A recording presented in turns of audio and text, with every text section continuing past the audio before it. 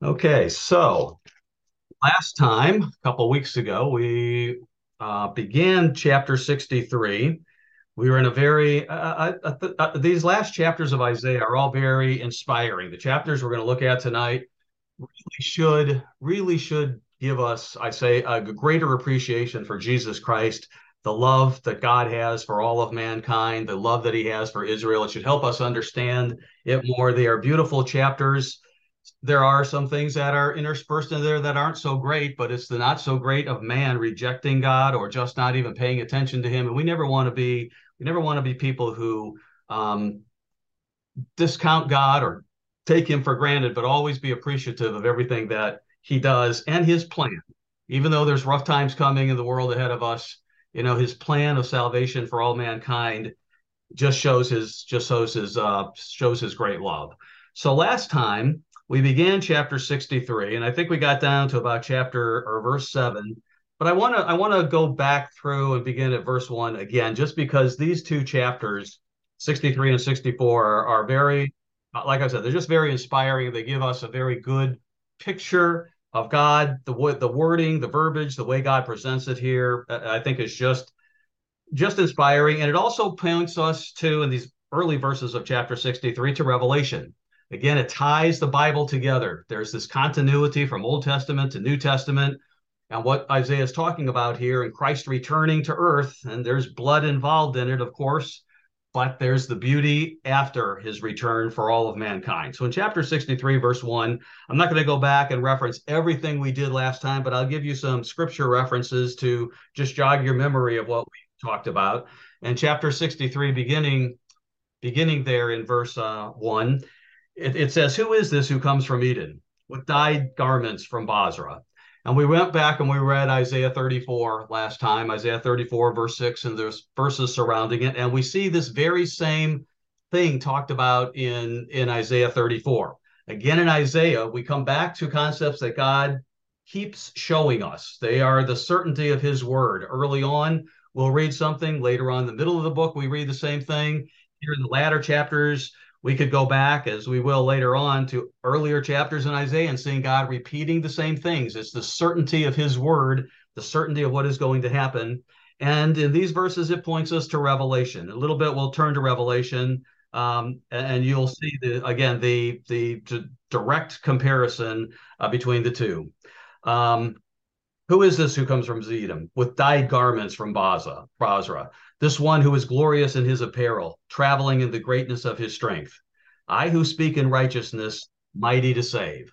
This is speaking of Christ. These dyed garments are ones who, what he is wearing, who he is. In verse 2, we read about the red dye that's in those garments. Why is your apparel red?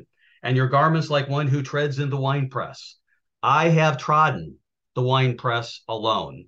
And of course, we'll turn to Revelation in a bit, but these are Revelation verses he's talking about here. Revelation 19, when Christ returns, and it talks about the day of vengeance. It talks about his return to earth. It talks about him trotting the winepress. It talks about him being stained with the blood of the people as he comes and conquers the masses that are gathered before him to fight him.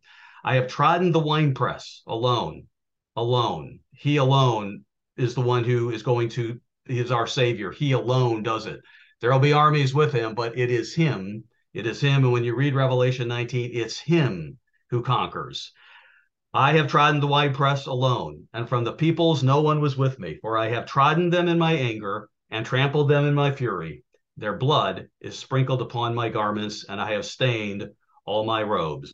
Last time we turned to Revelation 19 and read those verses. You could do that later too if you want to. But going on in verse 4, it says, "For the day of vengeance is in my heart."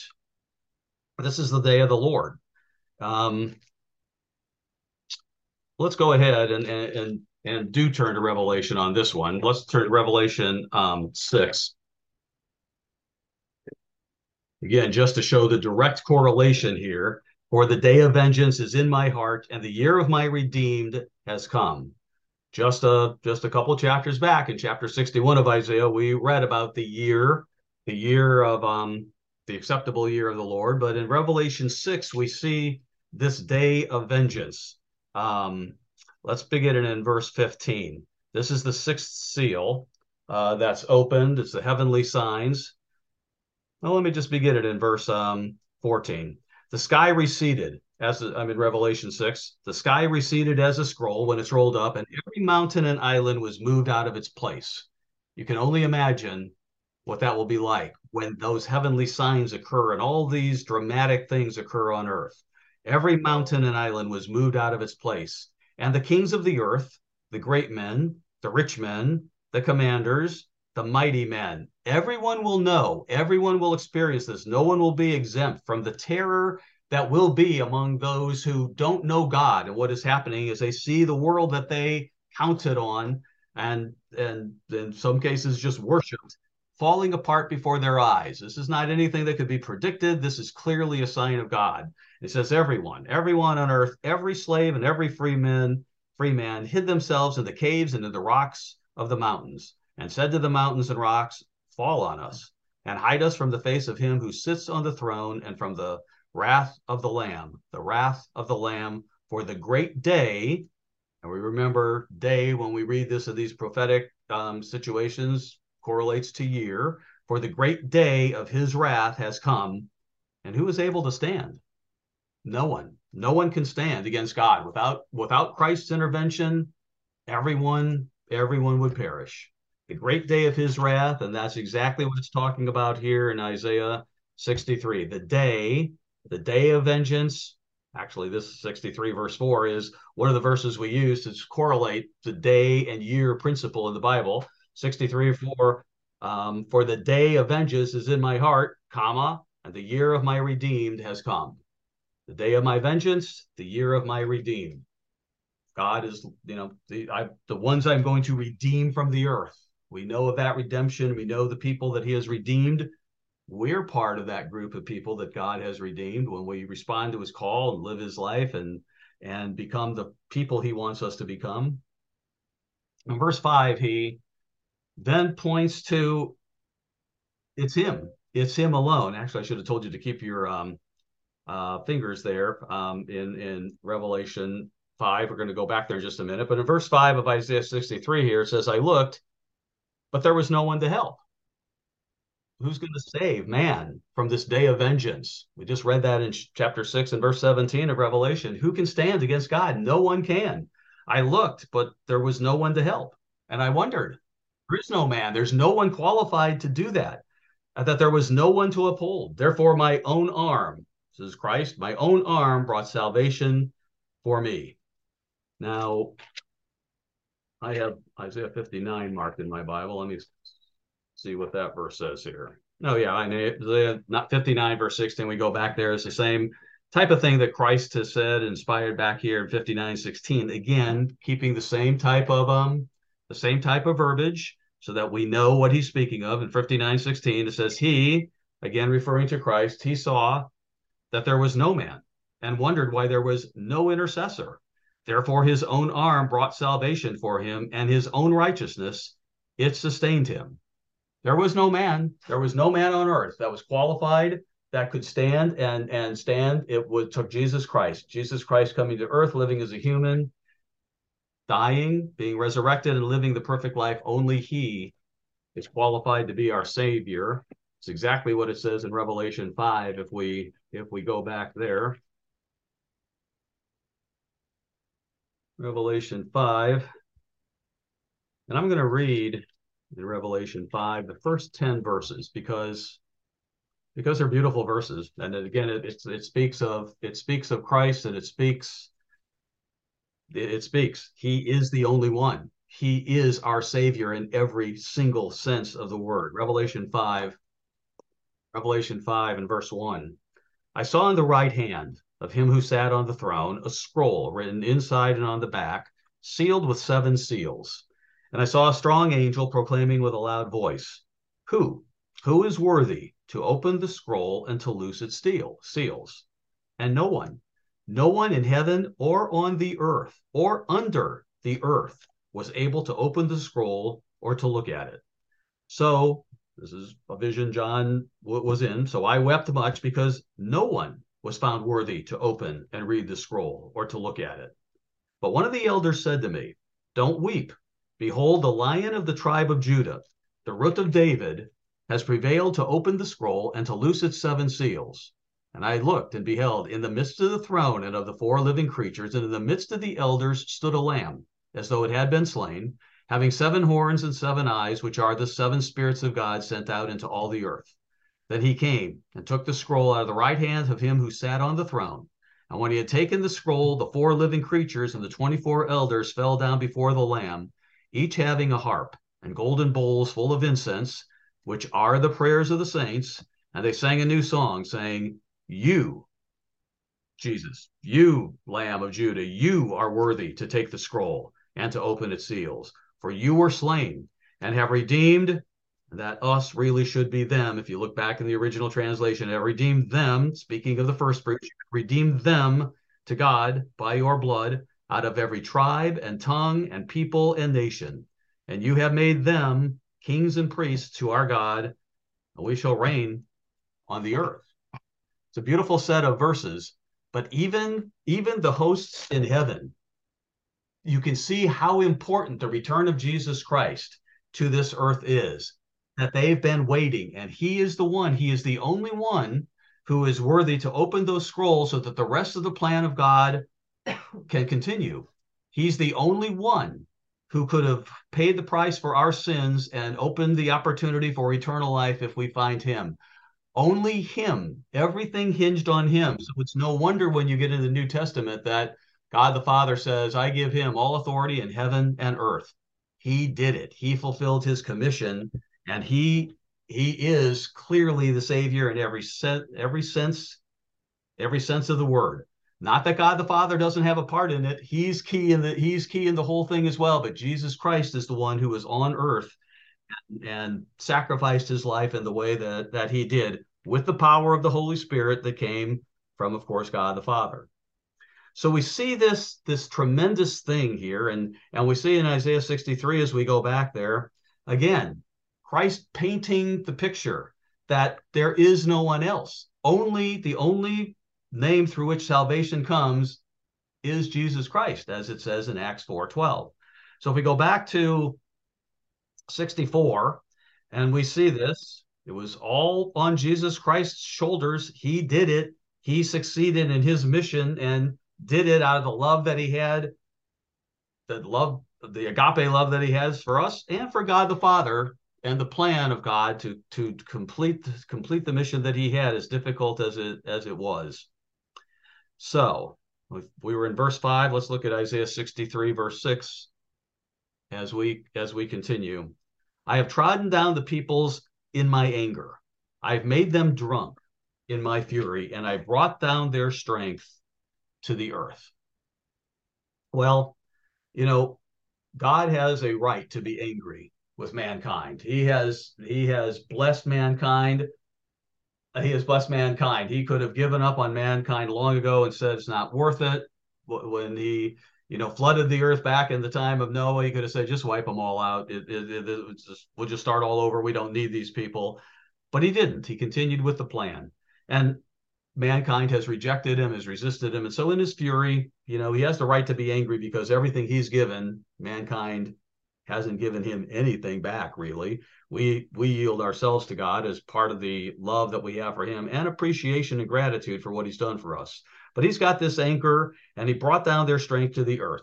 When you look at the return of Jesus Christ, when you look at Revelation 19 and see how the armies of the world are just destroyed in an instant. I mean, it isn't a battle. It is just him coming down there, and they're just wiped out. They're just there, and all the world there is in complete. They're completely afflicted, but they're completely humbled. Everything they counted on has just been completely in an instant taken away.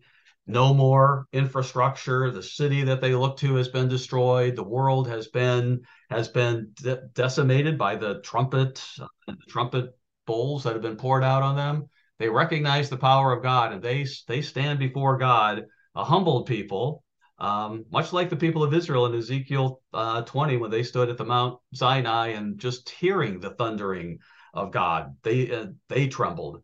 Just think what the people then will be trembling. And Mankind has to be brought to a very humble state before we can ever accept God. And this is what happens in verse 6. He brought down their strength to the earth, completely humbled. They realize they are no match for God. Verse 7, that's not the greatest picture, but verse 7 shows again the love of God. I will mention the loving kindness of the Lord and the praises of the Lord. I'll mention it because even though this is not a great thing that we would, hope to have happen, it is in love that God has this happen. I will mention the loving kindness of the Lord and the praises of the Lord, according to all that he has bestowed on us, and the great goodness toward the house of Israel, which is bestowed on them according to his mercies, according to the multitude of his loving kindnesses. He loved all mankind. His will was that none would perish. And even those, who knows how many will die in that time that Jesus Christ returns and that multitude of armies is destroyed, they will all have a chance to live again. And in God's plan of salvation, they'll have an opportunity to yield to God, repent of what they've done, accept him as their savior, and have their heart turned to him, not just lip service and not just rote compliance with the law, but actually heart turned to God, which is what God is looking for in us as well. They'll have that opportunity. God's not willing that any will perish, but sadly some will. They simply will not yield to God. But we have the loving kindness of God as it talks about here in verse 7. And again, he talks about his people, the people of Israel. But he says that in verse 8. He says, for he said, surely they are my people. Again, God does have a special love for Israel. It doesn't mean that he doesn't love all of mankind. He does. Jesus Christ died for all of mankind, not just for Israel. But remember, when it says my people and it talks about my people, that God says earlier in Isaiah, he created Israel. And we've talked about that several times, but it's key to remember it. They are the children of promise. Abraham, father of the faithful. Sarah, his wife, barren. Only by faith in God and only by God's intervention was Isaac born. Isaac, you have the twins, you have Jacob, you have Joseph, children of promise. So you see the barrenness in those families, but then God gives that child of love through whom his line and the faith in him continues. And so Israel, the people of Israel, God has a special love for them, even though they turn against him, and he does pour out his fury on them, as it says, but he still loves them. Doesn't mean he doesn't love the rest of the world. Doesn't mean the rest of the people are going to, be less by that, but they are his people. They were the line, if you will, through the time, the time of the earth. It talks about the line of God back in Genesis, and Abraham, and that line is there. So God is aware of who they are. Verse 8, surely they are my people. We've spoken about Deuteronomy 7, verses 6 and 7 there, where God in the Old Testament says, you are my special treasure on the earth, physical Israel. 1 Peter 2:9, he says it about spiritual Israel in the New Testament times. Everyone who he calls and who genuinely repents, is baptized and has the Holy Spirit in him, that God puts the Holy Spirit in him. Those are his people now. And we see that in Revelation. We've seen that in Isaiah as well. Physical Israel, and then also spiritual Israel as well. For he said, surely they are my people, children who will not lie. So he became their savior. And verse 8 is an interesting thing, children who will not lie. Remember, this is talking of the time after Jesus Christ returns. And as you look at what the original Hebrew words are there, and some of the other translations, including the Young's literal translation, a better, where it says not lie, it means untrue. So if we're untrue, it means we're lying, right? If I give you an untruth, I've lied. But it really should be translated children who will not be untrue, or people who will not betray God. And he knows this. He knows this. He knows this of his people. Jesus Christ returns. Israel becomes his people. We've talked about how how they will follow his way. He will put his law in their minds and in their hearts, and they will be the model nation he always wanted them to become. Children who will not be untrue. And I want to go back to Ezekiel 20, because in Ezekiel 20, or not back, I guess forward to Ezekiel 20,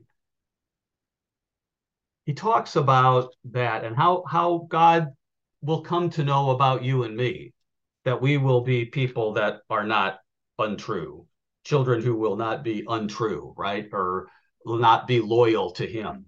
He comes to know this as we go through a process of turning our hearts to him. And Ezekiel 20, begin it in verse, oh, wrong chapter, Ezekiel 20.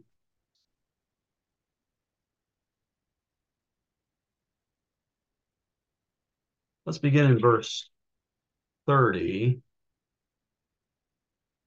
I'm going to read down to verse 44, probably intermittently, so that we get the story here.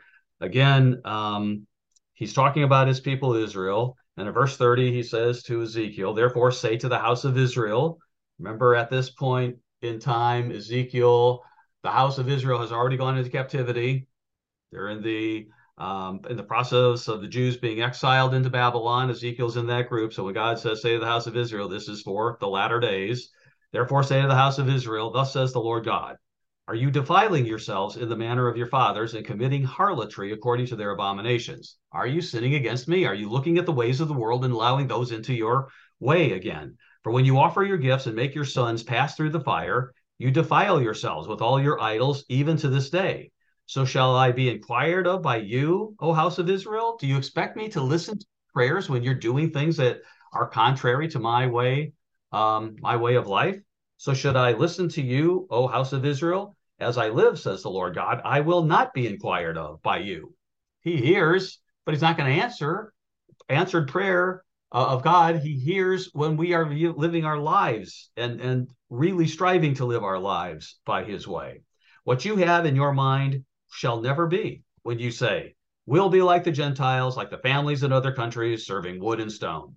As I live, says the Lord God, surely with a mighty hand, with an outstretched arm, and with fury poured out, I will rule over you. You are my people. You're doing this now, but you will yield to me. I will bring you out from the peoples and gather you out of the countries where you were scattered with a mighty hand, with an outstretched arm, and with fury poured out. I will rescue you. I will bring you out. I will redeem you and bring you back to your land. Well, that's what it says in 35. I will bring you into the wilderness of the peoples, and there I will plead my case with you face to face. In the chapters of Isaiah, we've seen God pleading his case face to face. Remember those chapters where it was like, okay, look at this. Look at this. Who is the one who is be able to predict the beginning or predict the end from the beginning? It was God. It wasn't any of these idols. It wasn't any of these diviners or people. It was God, as he goes over and over, as those examples that we read in the Isaiah 40s and 50s there. I pleaded my case with your fathers. And he's talking about in the wilderness back there, but he's going to do it again in the land of Egypt. So I will plead my case with you. I will make you pass under the rod. I will bring you into the bond of the covenant. I will purge the rebels from among you. Remember, God, as always, he is looking to purify us individually, but he is continually looking to purify his church, the temple that Christ will return to. So we all need to be about purifying ourselves and becoming the people individually and collectively God wants us to be. I will purge the rebels from among you, and those who transgress against me. I will bring them out of the country where they dwell, but they will not enter the land of Israel. And he says, then you will know that I am the Eternal. For those of you who just joined, we are in Ezekiel 20, beginning in verse 39 now.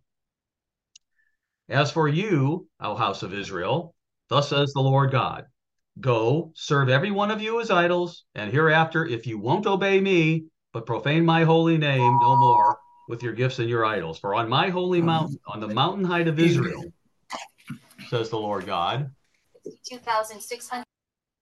Says the Lord God. Let me see. Verse 40. For on my holy mountain, on the mountain height of Israel, says the Lord God, there all the house of Israel, all of them in the land, shall serve me. there I will accept them, and there I will require your offerings and the first fruits of your sacrifices, together with all your holy things. I will accept you as a sweet aroma when I bring you out from the peoples and gather you out of the countries where you have been scattered. And I will be hallowed in you before the Gentiles. Then you will know that I am the Lord when I bring you into the land of Israel, into the country for which I raised my hand in an oath to give to your fathers, and there you will remember your ways and all your doings with which you were defiled. You will see the goodness of God. He will bring back, and you will remember how you dishonored him, disrespected him, sinned against him, did the opposite of what he did. We're not willing to just completely yield to him. There you will remember your ways and all your doings with which you were defiled, and you shall loathe yourselves in your own sight because of all the evils that you have committed. They will repent wholeheartedly. When we loathe ourselves, when we look at our lives and loathe ourselves for what we do, that's the repentance, the godly repentance, the deep, life-changing, heart-changing repentance that God is looking for. When you and I do that, we're committed to God. We have to continue to repent and let God mold us and direct us as we go through our lives. But when Israel, physical Israel, does that, and they see the mercy of God, when they see him bring them back, and they see and understand what they have done and how they have disrespected God, and they loathe themselves. And that word, that is a strong hating of self, that they just, it's the repentance. And God knows when we go through that repentance, where we're ready to bury the old self, and we see the wickedness and the evil in our hearts and our ways, and we feel the joy and the love and the purpose and the meaning and the zeal from having God's Spirit live in us, God knows we won't turn back. Well, with his Holy Spirit, we better not turn back. He knows Israel won't turn back. You will loathe yourselves in your own sight because of the evils that you have committed. Then you will know that I am the Lord. When we know God is God, when we accept Jesus Christ's sacrifice and we know God is God, that's the life-changing, heart-changing, mind-changing, altering in life that we would never go back to, because we know, and there's that deep knowing. Then you will know that I am the Lord when I have dealt with you for my name's sake, not according to your wicked ways, nor according to your corrupt doings, O house of Israel. I will give you life. I will forgive you and forgive your sins. And that's what he's talking about here when he says children who will not be untrue. When there's that deep conversion that comes from knowing God, they won't be untrue. They will live their lives. They will be grateful, supremely grateful, and that's an understatement, that God has been merciful to them in the same way that you and I should have that same gratitude. Like Paul said in Romans 12, it is our reasonable service to offer our lives as a living sacrifice if we really appreciate what God has done for us and we live our lives with that gratitude. So, in Isaiah 63 here, we know the sins of Israel. We know what's going to happen between now and then. We see the countries that we live in, all our countries of those who are on this line tonight. We see the sins that the nations that God has blessed, how they're moving in that direction, but God will bring them back and forgive them. Verse 8, if we continue on in verse 8, well, we read that, but he said, surely they are my people, children who will not be untrue. So he became their savior. He knows what's in our hearts. He knows who we are. He knows our strengths and weaknesses. In all their affliction, he was afflicted. Now we could turn to Hebrews 4 and Hebrews 5 here. In all their affliction, he was afflicted. Christ was tempted in all points like as we are, yet without sin. Hebrews, let me see what I wrote down here. There's another verse in Hebrews there that says, verse 8. Hebrews 5, 8, and 9. He was made perfect through sufferings. Christ was already perfect, but he became who he needed to be as he suffered and he yielded himself to God and trusted in God to see him through all through all those times. And so when we go through our trials and tribulations and setbacks and whatever, you know, Paul says in Romans again, I don't count the suffering that I have to even be anywhere commensurate to the joy that will be revealed in us. We always have to keep our eyes on what God is doing. Excuse me. In all their affliction, verse 9, he was afflicted, and the angel of his presence saved them. Now, this is, you got the capital A there. You got the messenger. You got a picture of Christ there. And again, he is the Savior, the angel of his presence. The angel of Christ, or the angel of God, the Father, angel of his presence, save them. He is the Savior, is what it's saving there. In his love, if this was the New Testament, that would be the word agape. In his love and in his pity, he redeemed them. He always loves us. Even in our sin, he never gives up on us until we completely give up on him and show him there's no chance we're going to yield to you. There's no chance we're going to do what you say. In his love and in his pity, he has mercy. God is a God of mercy. You and I are here because he has mercy on us. In his love and in his pity, he redeemed them, and he bore them and carried them all the days of old. You know, there's a poem. I probably should have downloaded that poem, right? Talking about how God carries us through our tough times. It's a really nice little poem that someone did there, but God does carry us. He uses that same analogy back in Exodus 19 when he's talking about ancient Israel as he's bringing them out of Egypt and through the wilderness all those years. Back in Exodus 19 and verse 4, God, he'll carry us, right? Exodus 19 verse 4. And he says there, Brandon, I'll be with you in just a minute. You have seen what I did to the Egyptians and how I bore you on eagle's wings and brought you to myself.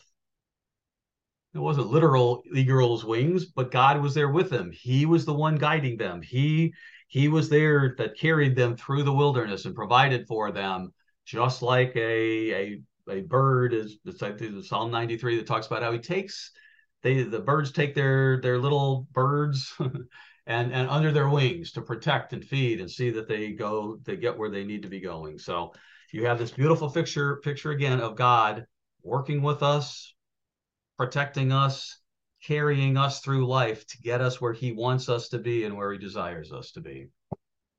Yeah, Brandon. Yes, sir. Hi, Mr. Shabi. How are you, sir? Pretty good. How about you? Good. Doing well. I believe the poem you're talking about is Footprints. Yeah. Yeah, and I'll just kind of give the condensed version, but essentially it talks about how they were walking along. There were two set of footprints, and then the person asked God. It seemed like when the hardest times of my life were there, I only saw one set of footprints, and then God basically responded and says, "Well, those are my footprints. I was carrying you." Yeah. Yeah. It's a very Footprints in the sand. that footprints in the sand. Footprints. That's what it's called. Yeah. Yeah. It's just a very nice little poem. And we realize God does carry us, right? It's not by our Yeah. strength or I by it. He's the one who sees us through the things that we go through. So, okay, back in Isaiah. So I guess we were in verse 10, Isaiah 63, verse 10. God did all these things for him. He's always there to provide. He carried Israel through the wilderness. He'll carry us, he says. Verse 10, well, he's talking about ancient Israel here, but in verse 10, but they rebelled and grieved his Holy Spirit. They rebelled against him. It's like they didn't appreciate what he did.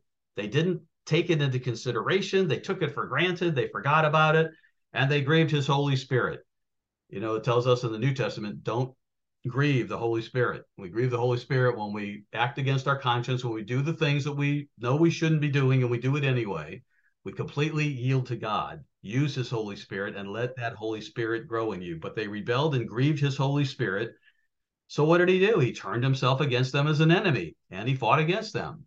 They had to reap the consequences of their actions. And he told them, if you turn against me, if you don't follow my ways, all will be well with you if you do, but if you don't, this is what's going to happen. And indeed, it happened exactly as he said it would. Verse 11, Then he remembered the days of old. God never forgets us. He never forgets who we are. You know, he never forgets who we are. We can turn back to him unless we harden our hearts against him. And that's such a sign that we don't ever want to do, that we keep sinning against God and eventually just grieve his Holy Spirit, that he takes it from us. He remembered the days of old, and Moses and his people saying, "Where is he who brought them up out of the sea?" Well, where is that God? He took them through the Red Sea. He took them out of Israel. Where is he? Where is he who brought them up out of the sea with the shepherd of his flock? Speaking of Moses there. Where is he who put his Holy Spirit within them? Now, I'll come back to that in a minute. Where is he who put his Holy Spirit within them? Well, that is the end of the verse. Well, I'll just stop right there. There it says Holy Spirit within them. That might lead people to say, well, wait a minute. God didn't put his Holy Spirit into all of Israel. He did put his Holy Spirit into select people in ancient Israel. We have the account of God saying to Saul, his Holy Spirit will be in him and lead him. He would be turned into another man. And we know David had the Holy Spirit. He said, please don't take it from me. But here, this within is the key word there. The Holy Spirit was among them. It was within them. It was within their midst. It was God who was leading them by the pillar of cloud by day and the cloud by day and the pillar of fire by night. The Holy Spirit was there. It wasn't in each individual person in Israel. That's why they could not resist Satan or could not resist the temptations of the world, as we have said so many, many times. But his Holy Spirit was there with that nation, guiding and directing them. Xavier, hi. Yeah, Brother Shabi, I was about to say the same thing. The word mean in the midst of, and as you stated, in certain individuals as well as among them to help them if God was calling, they could turn or do at least the letter of the law. And also, this reminds me of for Deuteronomy chapter 4, where in regards to Israel, Moses asked them, asked from the creation, since God made man and woman, has God ever done any of this stuff for one specific nature? Yep. He never did it except for them. He never Yeah. did. Yeah. Very good. Very good. Okay, let's go on then. Um, Remembering the questions, where is he? Where is he? Verse 12, who led them by the right hand of Moses with his glorious arm, dividing the water before them, or dividing the water before them, to make for himself an everlasting name.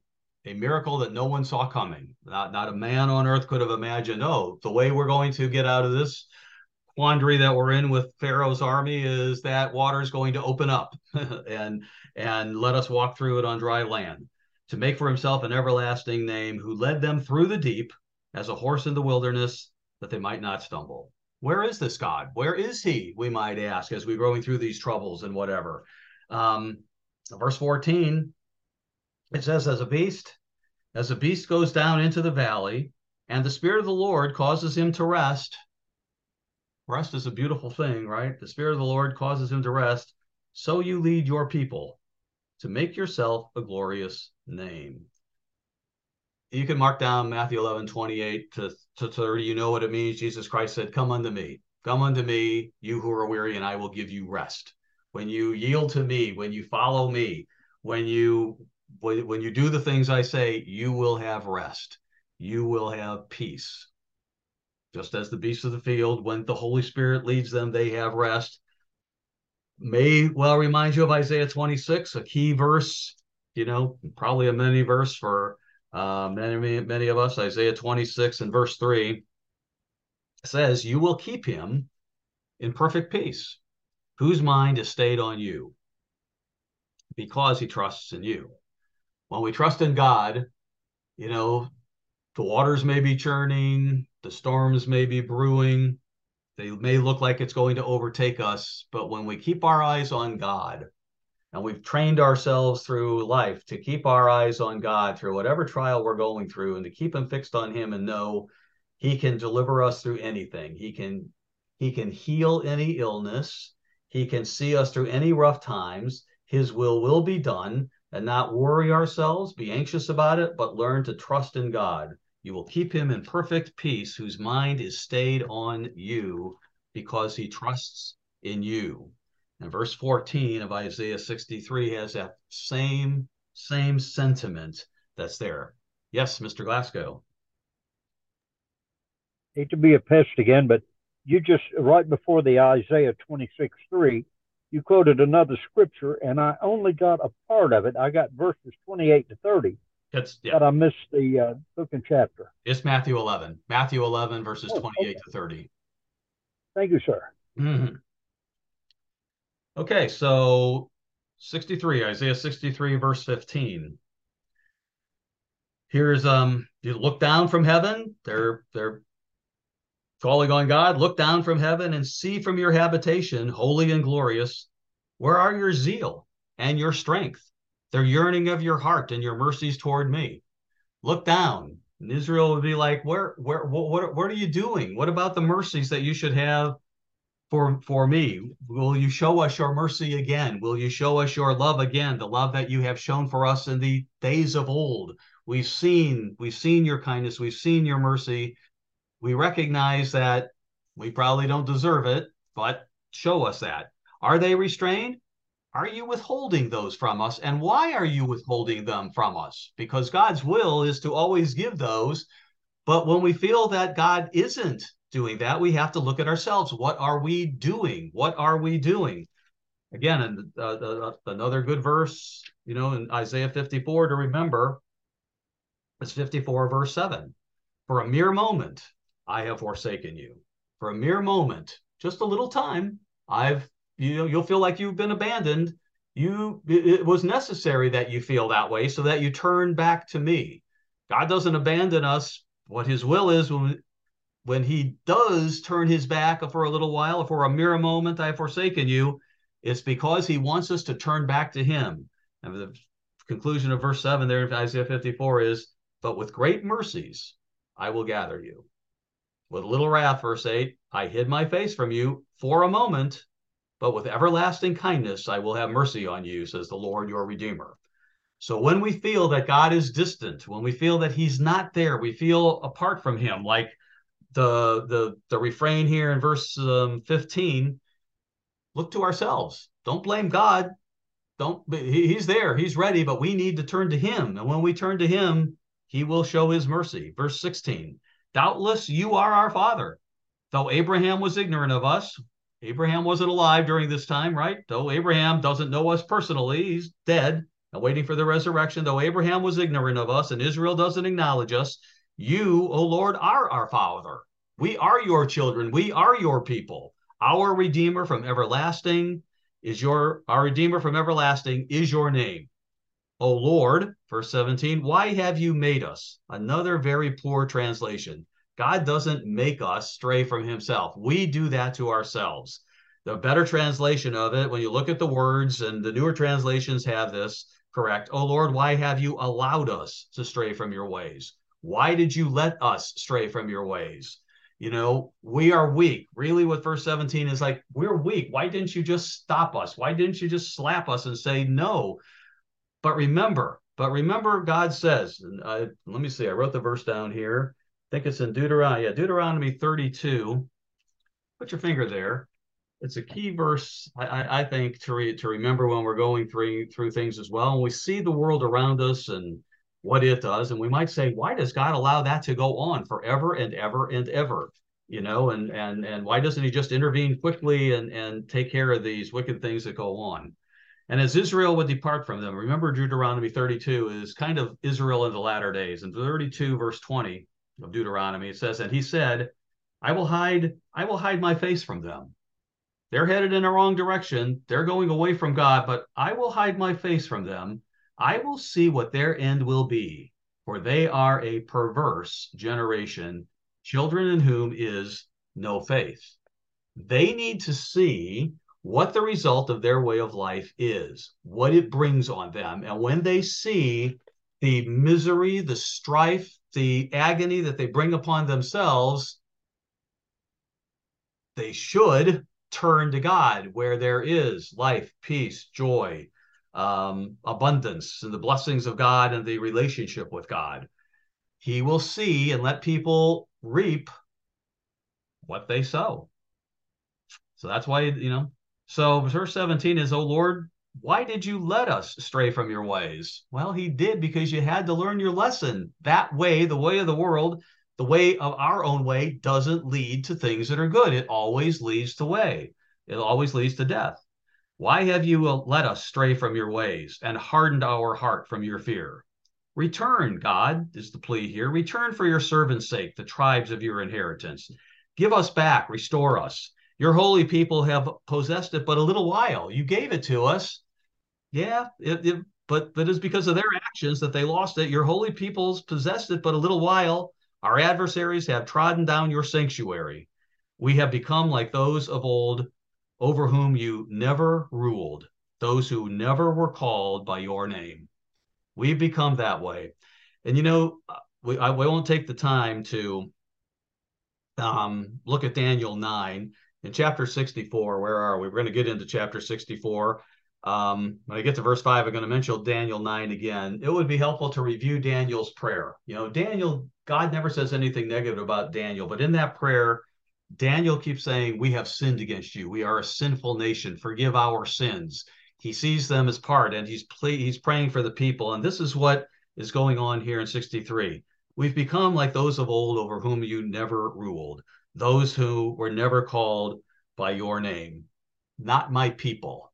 Not my people. Does that trigger a thought of another book and another chapter? Let's turn for just a minute over to Hosea, right after the book of Daniel.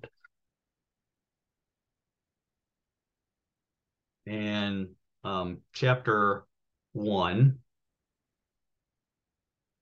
You might read through all of chapter 1 later if you're so disposed. But in Hosea 1, Hosea, remember, was a contemporary of Isaiah. Right there in the first verse, it talks about the same kings that Hosea prophesied during their reigns as Isaiah did. And then he tells Hosea, go wed yourself to this harlot, right? I mean, kind of picturing what Israel, cheated on God, was a harlot God. We talked about that before. They were a harlot to God, weren't faithful to him.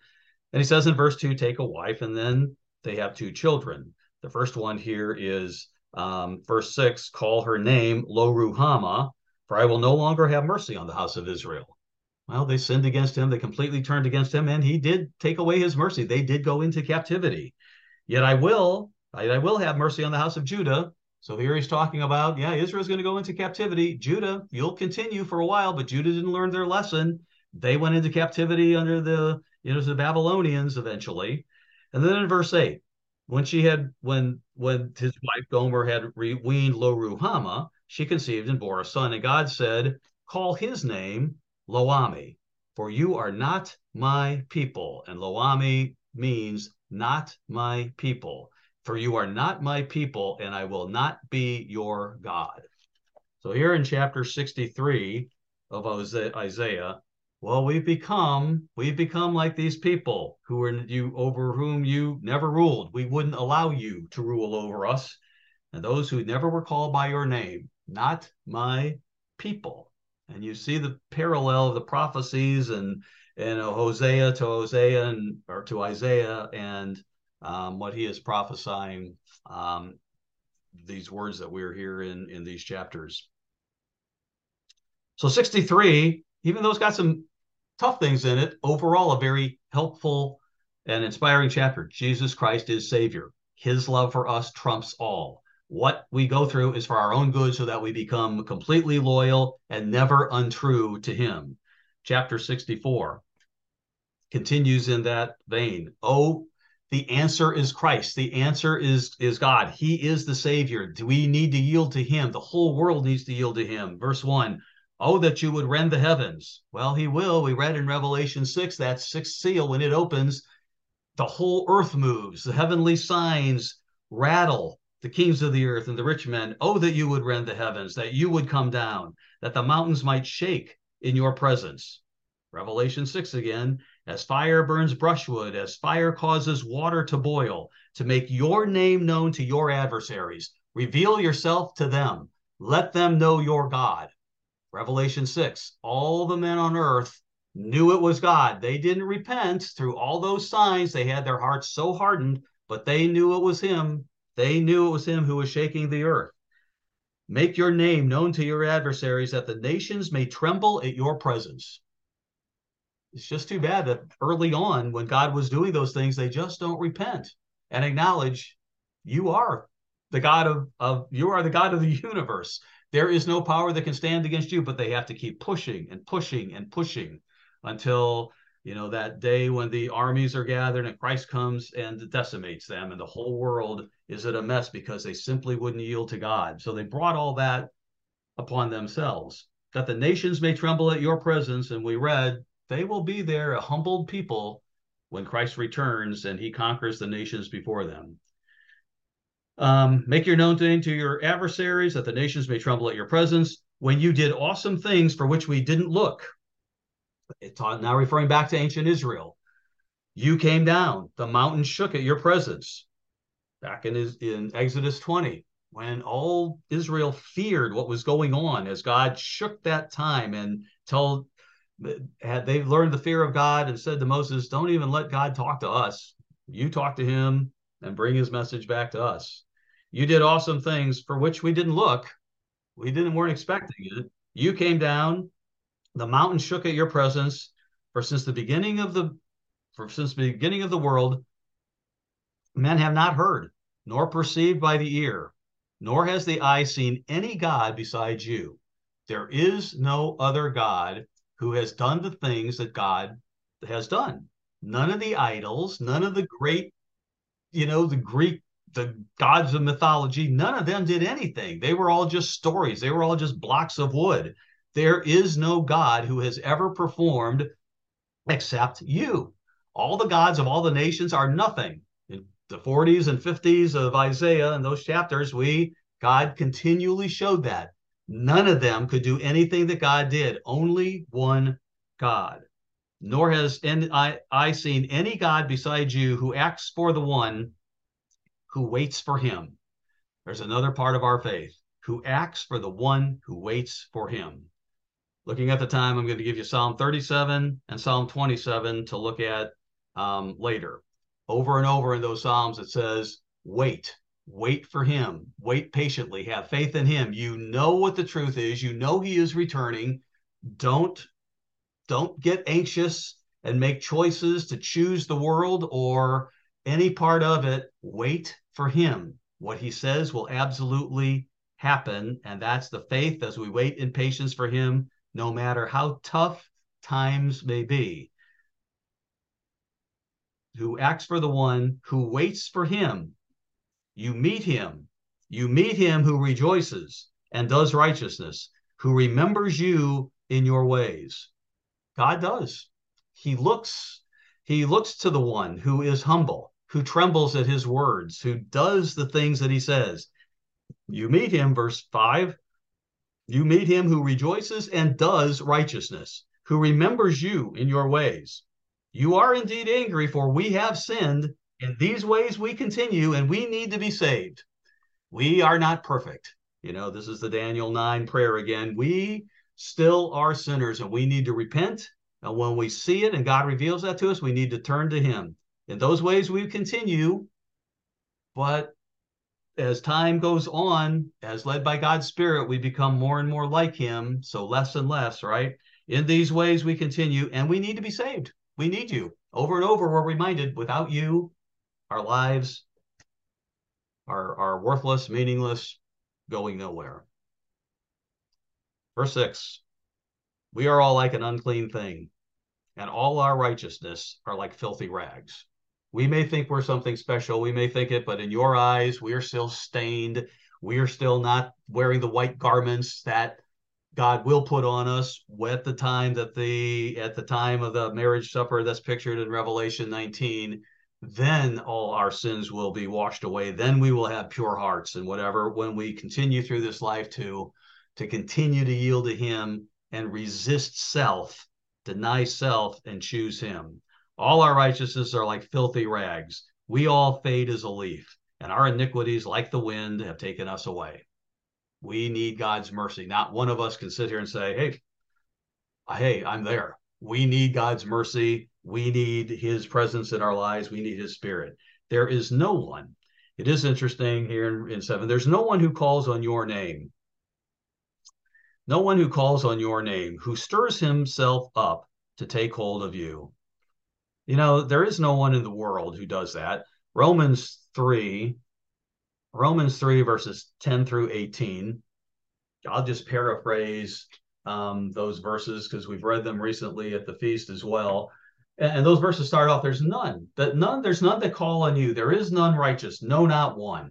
And Paul is quoting from these verses here, and not one, right? Then it comes down to the way of peace they haven't known. Remember that? There is no peace because the way of peace they haven't known. There is no fear of God before their eyes. And so we have the same thing here. There's no one who calls on your name.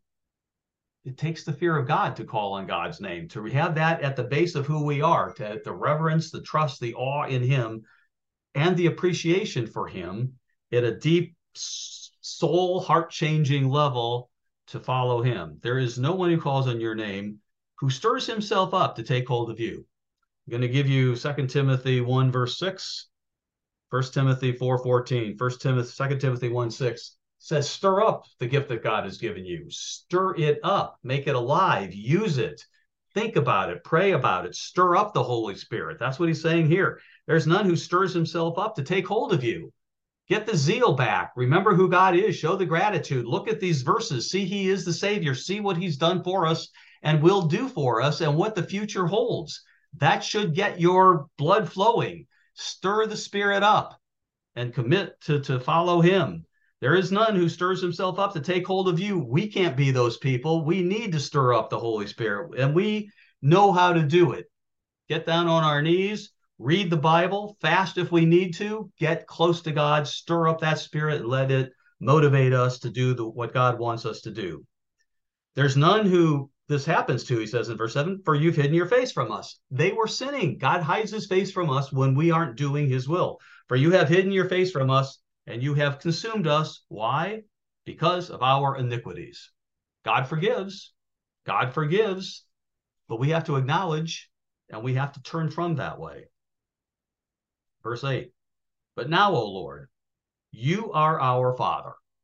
You know, there's a reason that God is called Father. Fathers love their children. Fathers, even when kids disappoint, you know, they love their children and they want to give them what they do. And if there's ever a complete estrangement between father and child, well, you know, there's something really wrong on one or both ends. I mean, in the time of the end, you know, the concluding verse of the Old Testament is, I will turn the hearts of the fathers to the children, and the hearts of the children to the children to the fathers, lest I come and smite the earth with the curse or utter destruction, as it could be. God's heart is with us. There are times he says, no, I'm not going to honor what you do. You have to learn your lesson.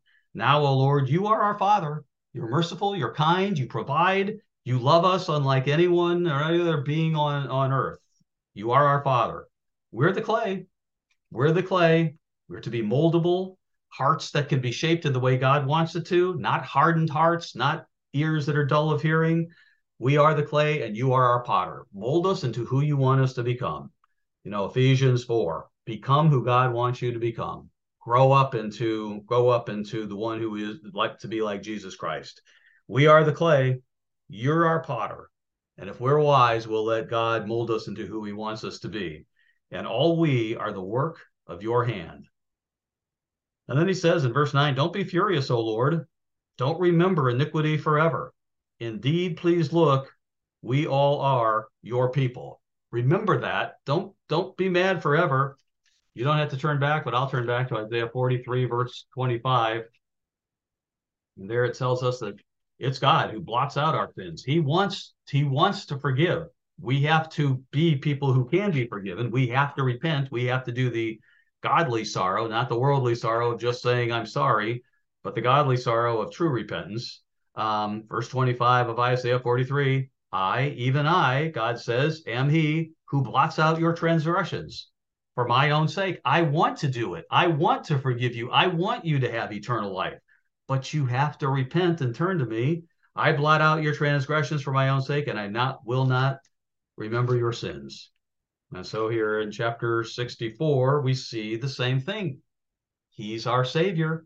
He's our provider. He forgives our sins because he doesn't want us to be, he doesn't want us to perish. Indeed, I'm in verse 9. Yeah, don't be furious.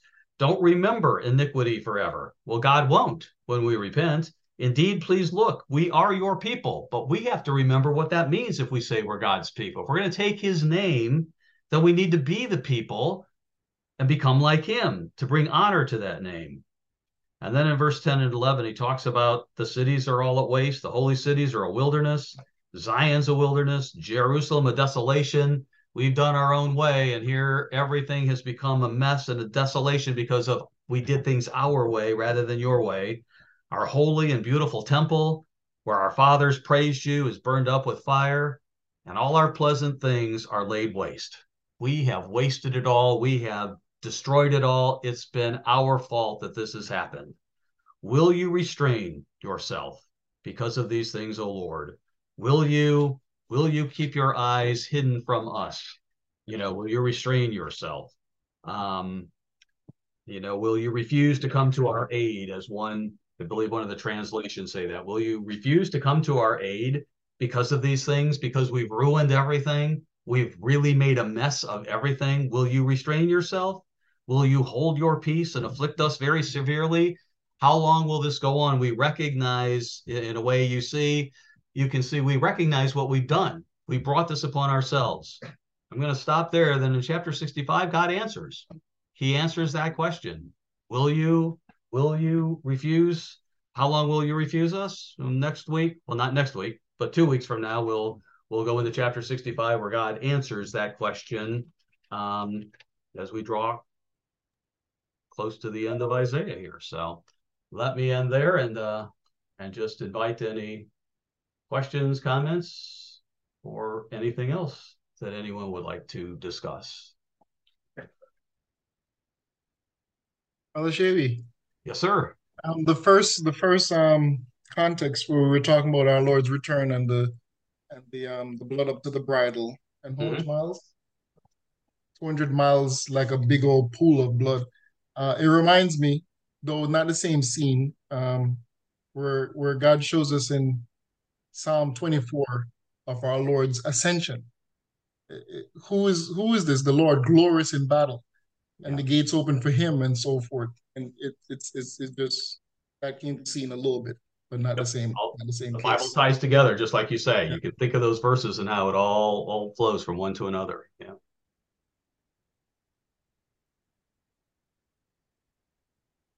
Okay. Oh, Tracy? Yes, I have a question. I don't know if it pertains or not, but you're reading like, I've turned my back. I don't hear your prayers because you're sitting. I see a lot of people here that are sick and in need and things like that. I tell them I will pray for them. But then I think, am I supposed to pray for them? If I am, what am I supposed to pray? I don't know what to pray. Well, I mean, you pray for God's healing, right? He is our healer. Um, Yes. it's not wrong to even say if they need to learn anything in this, show them and so that they can turn to you, right? I mean, sometimes when we're sick, we may, have to ask God, teach me through this. Is this something I have my faith in you, but if there's something I've done, I need to know what it is so I can correct that as well. So yeah, always Right. pray, always believe God will heal. And the people who need healing and that God will show them if they're listening to God, and they will learn if there's something that they need to repent of. So, but yeah, always pray. James 5 there is the effective, fervent prayer of a righteous man avails much. So we need to be righteous too as we pray for others and ask God in faith for their healing.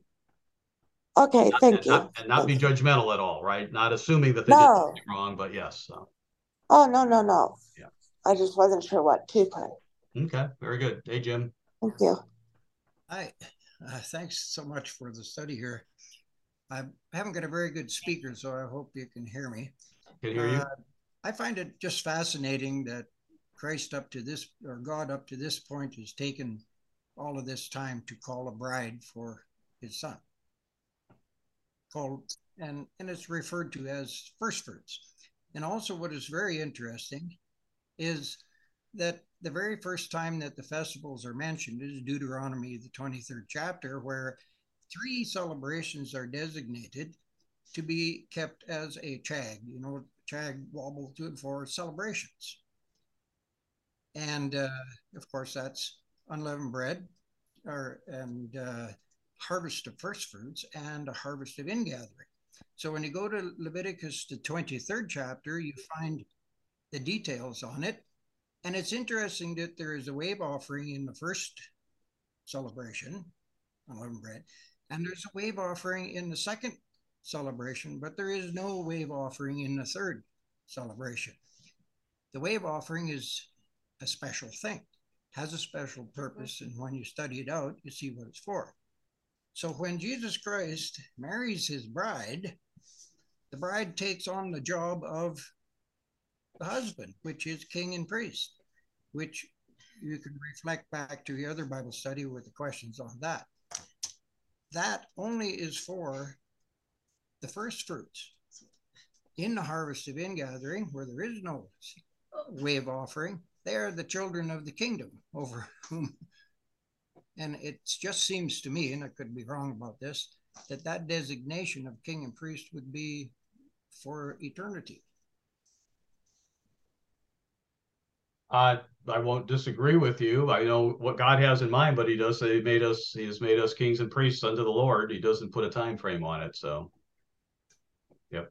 But you do make good points about the wave offerings and what they represent. Christ, the first fruit, the first of the first fruits, and the first fruits as well. Okay. Mr. Shabi? Yes. It's Gail. I'm from Manitoba. Hey, Gail, how are you? Yeah, I try to be on here every week. I really enjoy these Bible studies.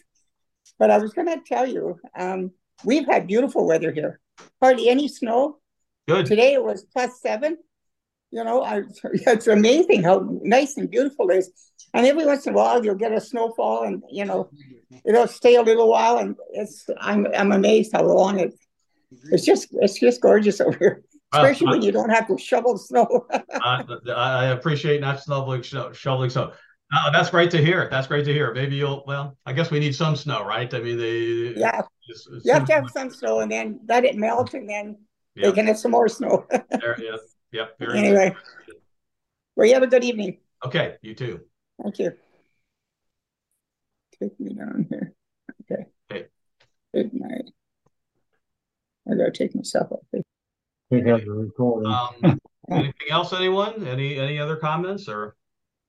Mr. Shabi? Yes. This is Reggie Warren. Oh, Reggie. Okay. You're not on my screen. Oh, now I see you. Okay. Hi.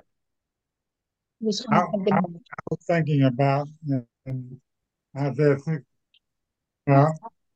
verse number 4.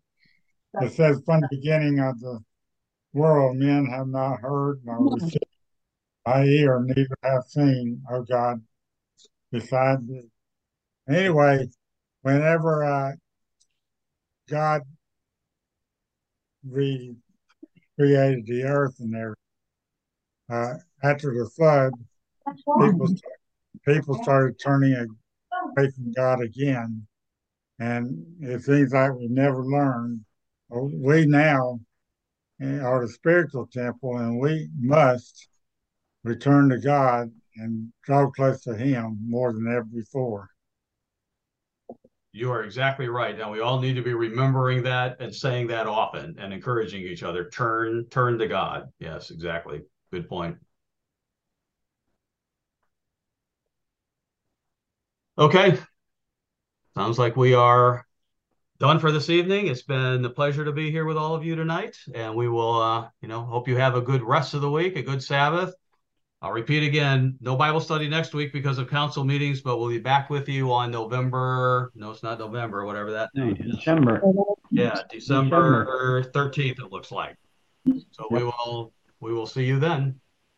Okay. Good night. Bye-bye. Good night. Good night. See you, Christina. Bye-bye. Bye. but